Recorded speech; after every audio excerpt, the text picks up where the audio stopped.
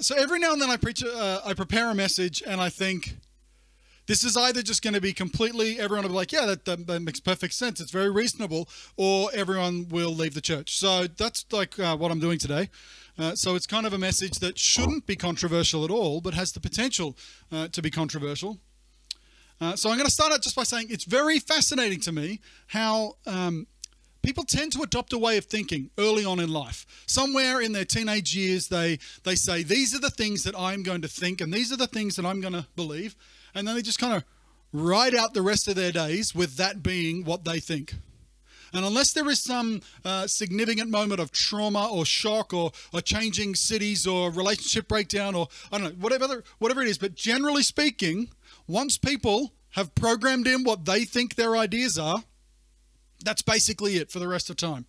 And we all know people who have adopted a certain narrative about life, about the facts, and then they become a complete and total evangelist to that worldview. And I'm not just talking about faith, I'm talking about whatever crazy hobby or worldview people have adopted. That becomes the thing that they want to talk to everyone about. And it doesn't matter what new evidence you present that person with, they have made up their mind. Once people have an opinion, irrespective of how baseless or ignorant that opinion can even be, or how outdated or illogical it is, or what they'll do is they seek other people that will reinforce their opinion, and they reject people who will not reinforce that opinion. And what we've done is we have allowed evidence in our society right now.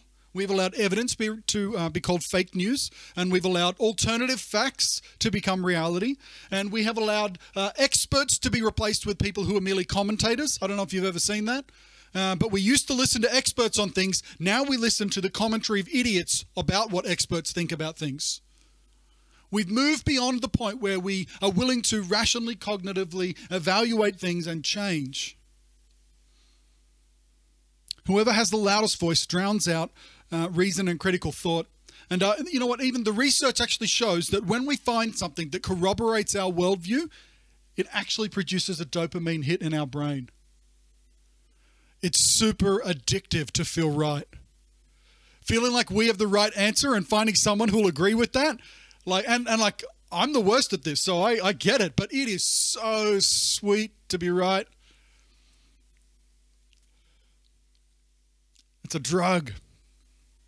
So there's a certain point, though, where that idea that we've adopted becomes part of our identity. And it makes it even harder to change because we become so deeply invested in that changing isn't just a matter of our opinion shifting. Changing then becomes, actually, it feels like a compromise, and it feels like an attack on our personhood. The idea that we would move from one idea to another idea becomes scary. It becomes difficult. And so that's what I want to talk about today, because there's the thing. Being stalwart is not always a virtue. Sometimes it's just stubborn, ignorant pride.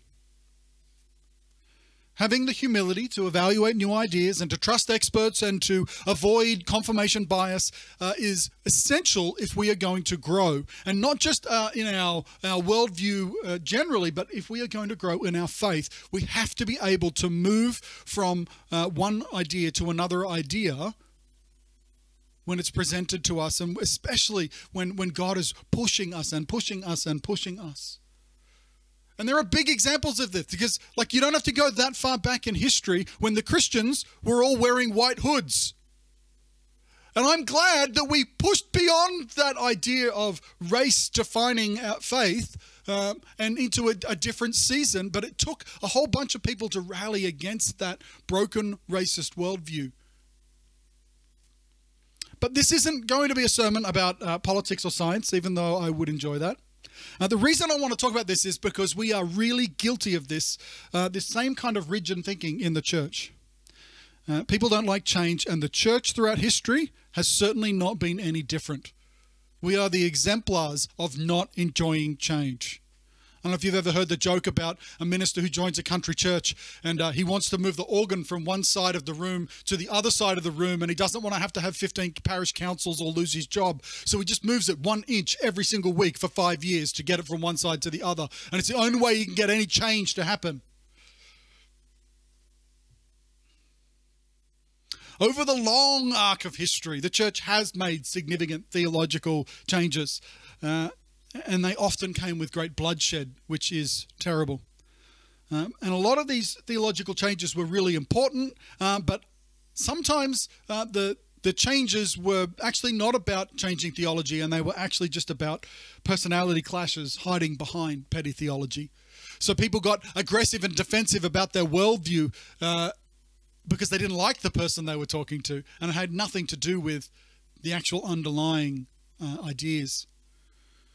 So we find in the early church, they had this issue where the Jewish Christians, which was kind of all of them at the beginning, said if you want to be a Christian, but you are currently a Gentile, you must first convert to Judaism. And part of the process of converting to Judaism was circumcision.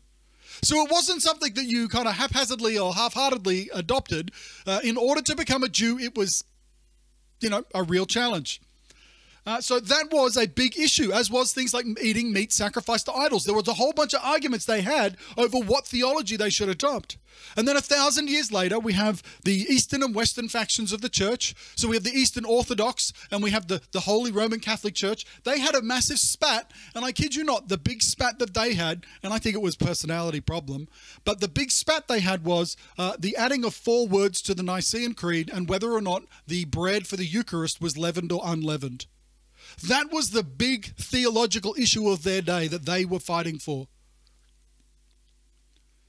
It's crazy. It was called the Great Schism. And there was also that little disagreement between the Catholics and the Protestants that you may recall, called the Reformation in the 16th century, that birthed, the entire Protestant movement. All through history, the church and Christians have been thrust into theological and orthopraxical, like the way they do things change, and contemplation.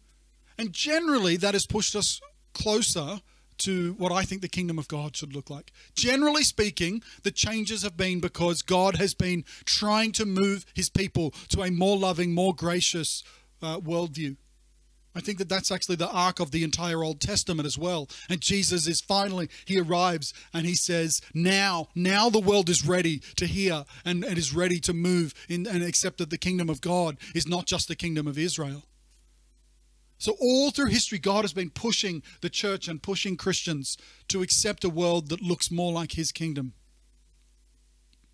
And I am grateful for the people who came before me.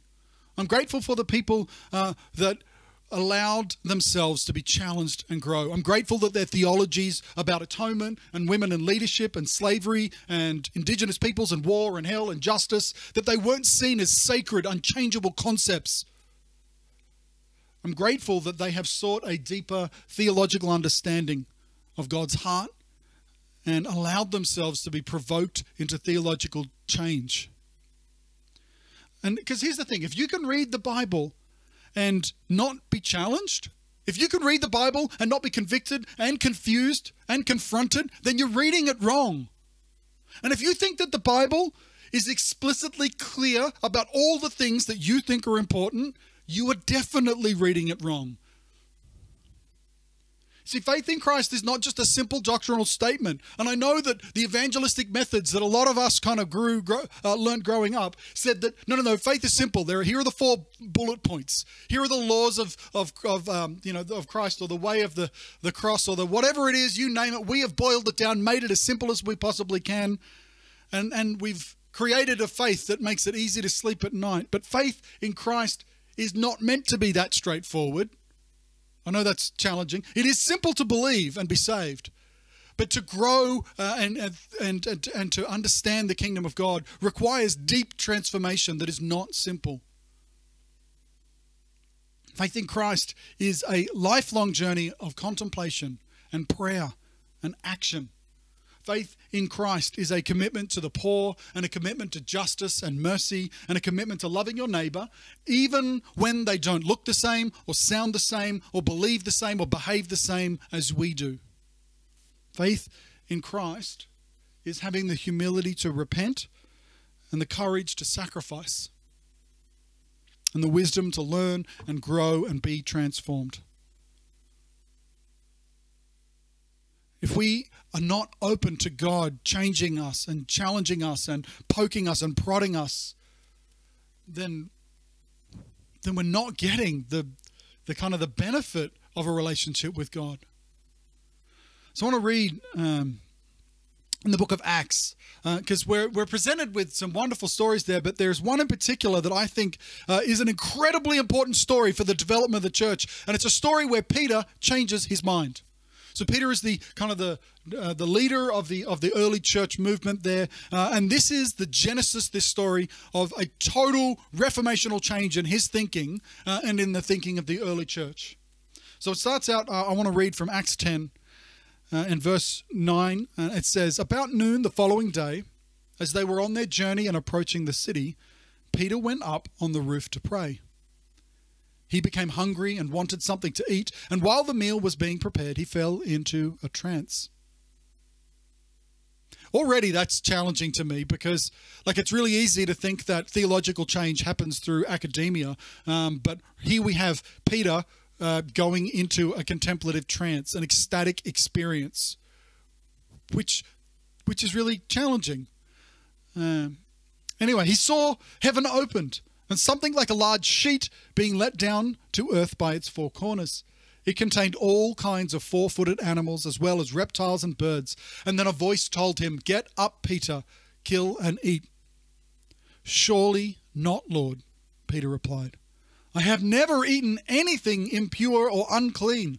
And the voice spoke to him a second time, "Do not call anything impure that God has made clean." And this happened 3 times. In the Jeff extended version, because Peter was super thick. It happened 3 times. Not only did it happen 3 times, but this story and what happens with Cornelius afterwards is recorded 3 times. It's the narrative with Cornelius is the longest single narrative in the entire New Testament. Because this is really important. This happened 3 times, and immediately the sheet was taken back to heaven. "Surely not, Lord." This is what Peter is like, no way. Peter's having a mind-blowing experience here. He's so confident about his theology that even when he is having a vision from heaven and what is it here? And a voice booms in his experience as he's having this ecstatic experience. Even in his dream, he's like, "I would not touch that animal. I'm not eating that pork. I am not having that bird. Oh no, that would be totally against the rules. Surely not, Lord. I have never broken the rules. I have excellent theology and practice. I am the ultimate Jew." Maybe that's not quite how he approached it. But he's offended at the idea that he would eat this impure food. But Peter was wrong. And his theology was wrong. And his worldview was wrong. And it needed to change. So while Peter was wondering about the meaning of the vision, the men sent by Cornelius, so Cornelius has now had another experience where he's been told, "Go and find this Peter bloke and get him to come visit you." So the men sent by Cornelius found out where Simon's house was and stopped at the gate. And they called out asking if Simon, who was known as Peter, was staying there. And while Peter was still thinking about the vision, the Spirit said this to him: "Simon, 3 men are looking for you, so get up and go downstairs. Do not hesitate to go with them, for I have sent them." So Peter went down and said to the men, "I'm the one you're looking for. Why have you come?" The men replied, "We have come from Cornelius the centurion. He is a righteous and God-fearing man who is respected by all the Jewish people. A holy angel told him to ask you to come to his house so that he could hear what you have to say." So Peter he travels to Caesarea and he meets with Cornelius in his home. And through this, he begins to fully comprehend and understand what the vision was about. See, in the city of Caesarea is like, I looked it up, it is 105 kilometers to the north and slightly to the west because it's on the coast. It's a port city on the Mediterranean. So it is 105 kilometers northwest of Jerusalem. And it is predominantly populated by Gentile people, but there is a pretty decent-sized Jewish population that was living there. So it's a port city, and it was the capital of the Roman world at that time. So when we think of the Roman rulers, they weren't living in Jerusalem. So like Pontius Pilate, he would have lived up in Caesarea, and he would travel to Jerusalem for important things. So this is a city that was built by Herod the Great. Well, it was built by a bunch of people, but finally it was kind of the masterpiece of design and architecture was done by Herod the Great. And he had this, so like right on the beach, there's this incredible, huge hippodrome, which is like where they would have the like the horse races, the chariot races, like think Ben-Hur style stuff. Like it's massive. And then on like the edge of the coast, there's like a big rock pool, and Herod the Great built himself a palace on the edge of the rocks there with a bathing pool that filled up by the sea. So like when we think of like the an ocean pool like down in Sydney and things like that, how there's like the swimming pools. Herod had one of those right on the edge of Caesarea here. So it was this massive Roman Greek kind of setup. So, and in the culture there, it would have been really, really wrong for Peter to even eat in the same house as a Gentile.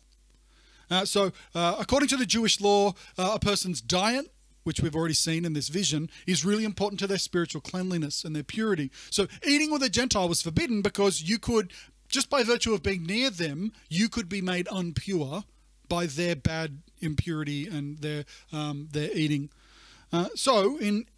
In fact, even in Acts 10 here, Peter says to them, "You are well aware that it is against our law for a Jew to associate or visit with a Gentile. But God has shown me that I should not call anyone impure or unclean." So Peter goes in there and, they have a conversation, and Peter explains to them about Jesus, and so Cornelius and his household are saved. And then in Acts 10:34 and 35, it says, Peter began to speak, "I now realize how true it is that God does not show favoritism, but accepts from every nation the one who fears him and does what is right." So this is a moment where Peter's worldview shifts from thinking that the kingdom of God is a Jewish kingdom to it being something far, far grander and greater and more encompassing and beautiful than that, which is the kingdom that also the Gentiles could be a part of. Now, like I could understand Peter's kind of backward thinking if this was like during when Jesus was walking around and he's like, "Oh no, Jesus' message isn't for the Gentiles, it's just for the Jews because he's the Jewish Messiah." And I could probably understand it if in the weeks or even months, like after Jesus' death and resurrection, and then Jesus is like, "I want you to go into all the nations to the ends of the earth." But Peter's like, yeah, I'm going to go everywhere and convert everyone to Judaism and then convert everybody to Christianity. Like that's actually what they thought. They thought, yep, we'll get everyone circumcised, we'll get everyone eating the right foods, we'll get everyone under the law of Moses, and then we'll introduce them to the Messiah, because they saw Christianity simply as an extension of Judaism. Now I could understand that for a little while, but the time between Acts kind of 2 and Acts 10, where I've been reading, is actually 10 years. The early church has been growing and they've been gathering and they've been selling their belongings and hanging out together and doing their Christian thing for a full decade before Peter goes, maybe we should just let the Gentiles be Christians.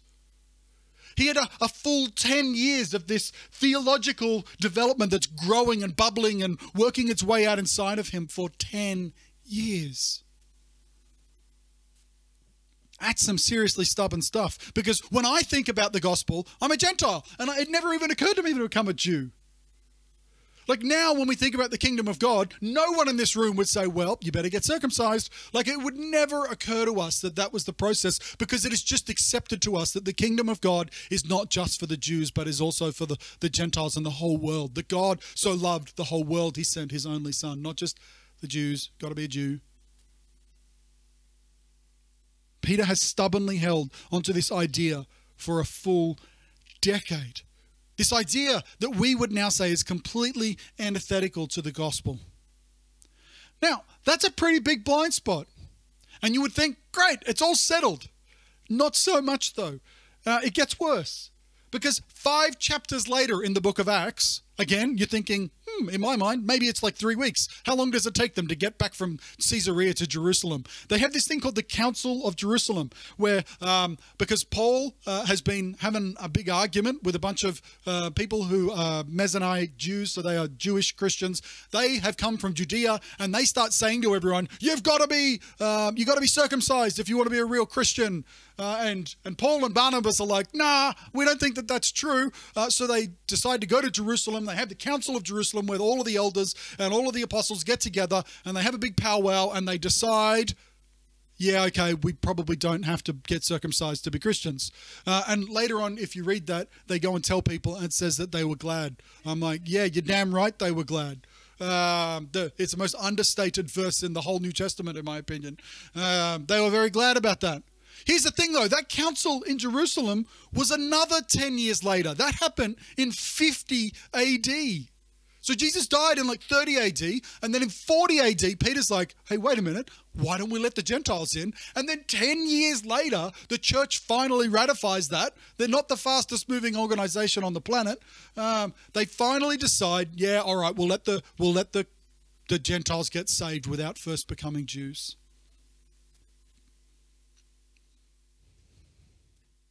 I hope one day that the issues that we are chewing through now, the struggles that we are having now, the theological challenges that we are faced with now, that we will look back on them in the future, that my children will look back on them and they'll go, wow, how funny is it that they argued about that? How weird is it that they thought that you had to get circumcised to be a Christian? How weird is it that they thought you had to, go to church every week and take communion from a priest and do confessions from a priest and be part of the Catholic Church in order to be saved? Wow, I love that we don't argue about we can be saved by faith. That's a cool thing that is not a big argument for us.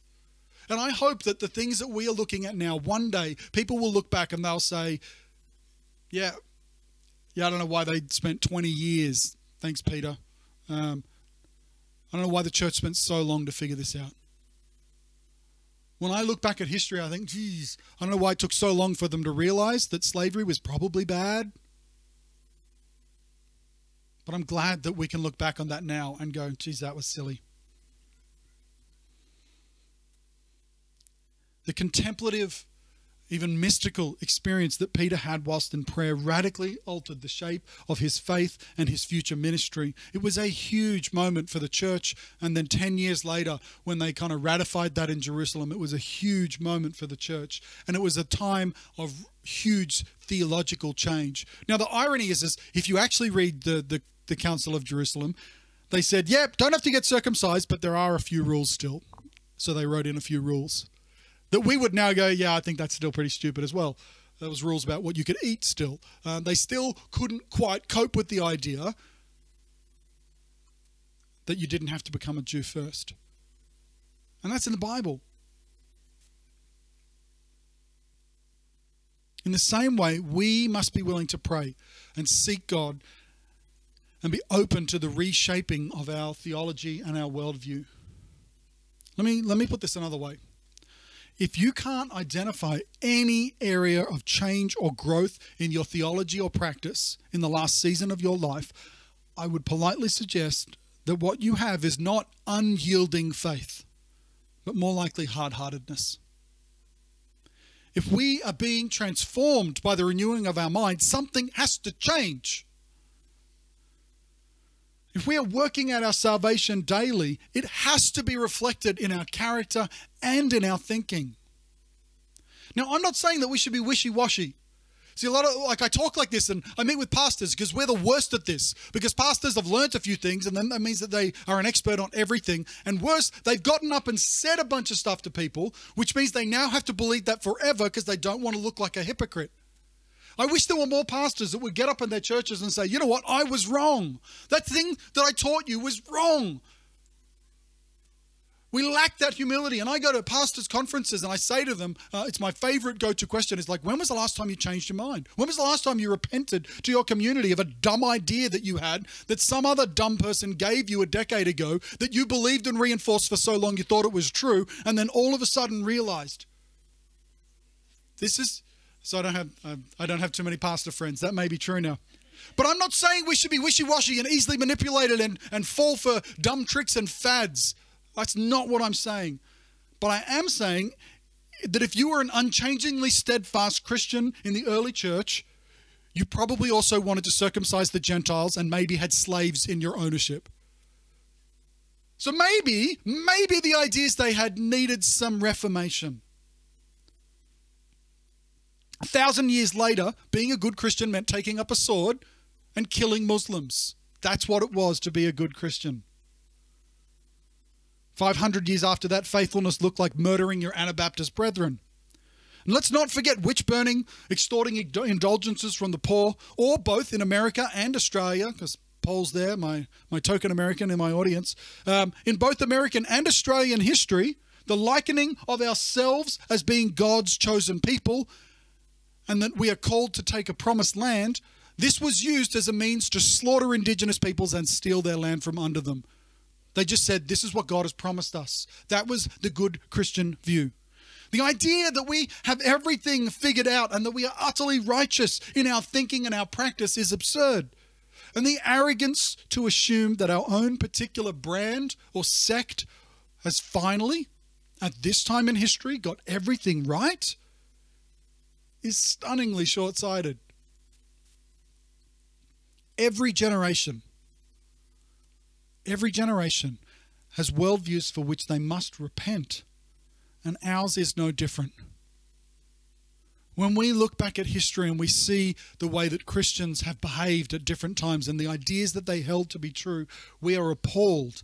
And the same will be said for us. In a decade, in 50 years, in 100 years, people will look back, and I want to believe that we were part of the area in the church that was willing to repent and move forward. Right now, the world needs the church to hear from heaven and to demand change. The kingdom of God is near. This is what Jesus did. He turned up and he said, here and now the kingdom of God is near, and it's going to change, and nothing will ever be the same again.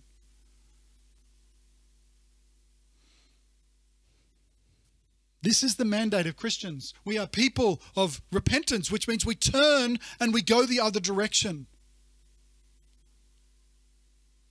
We must represent a kingdom that isn't so bound by our own broken worldview that we can't hear from heaven and move forward. So the big question I have is, why didn't the Holy Spirit give Peter the vision 10 years earlier? Seems like a bit of an oversight. Why did it take another decade for the church in Jerusalem to ratify this idea? And I reckon it's probably because Peter wasn't ready. Jesus literally stood with them.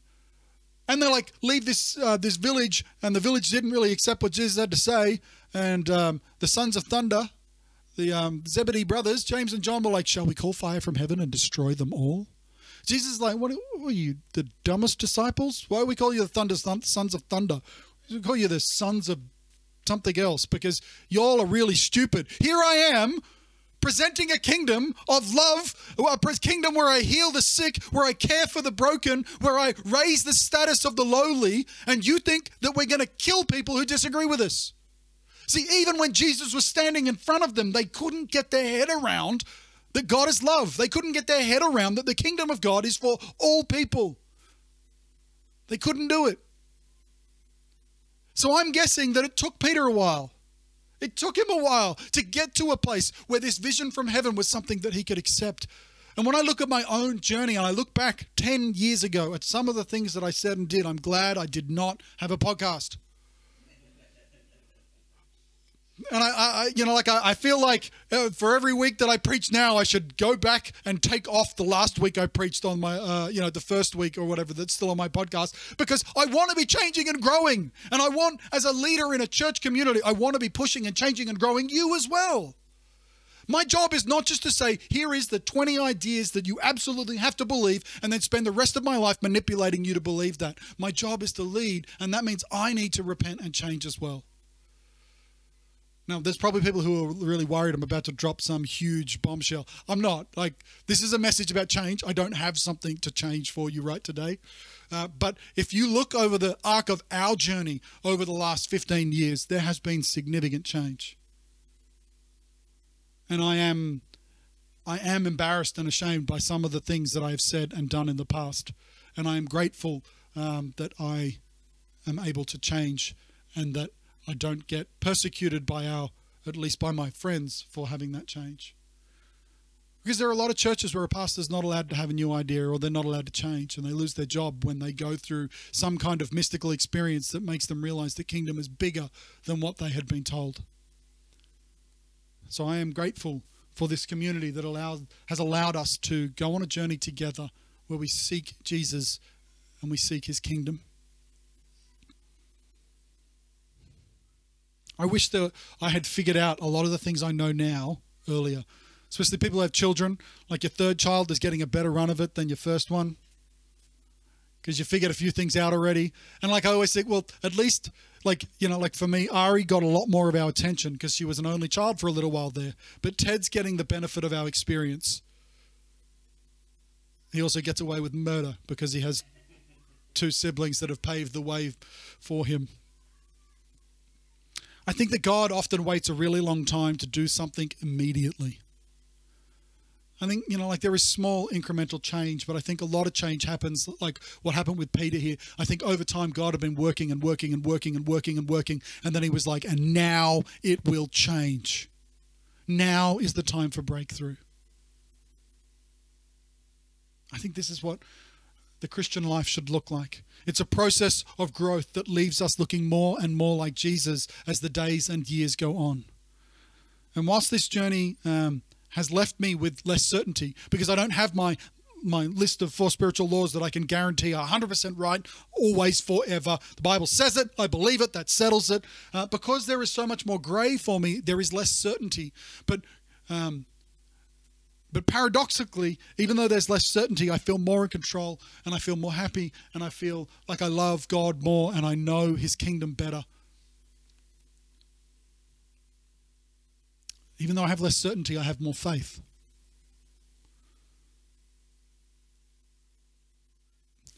God waits a long time to do something immediately, and I think that for a lot of people, there are niggling changes that God has been working on in your heart, in your practice, and in your ideas and your worldview. And he's just been pushing and pushing and pushing and pushing. And I want to encourage all of us to go and find a room and sit and contemplate.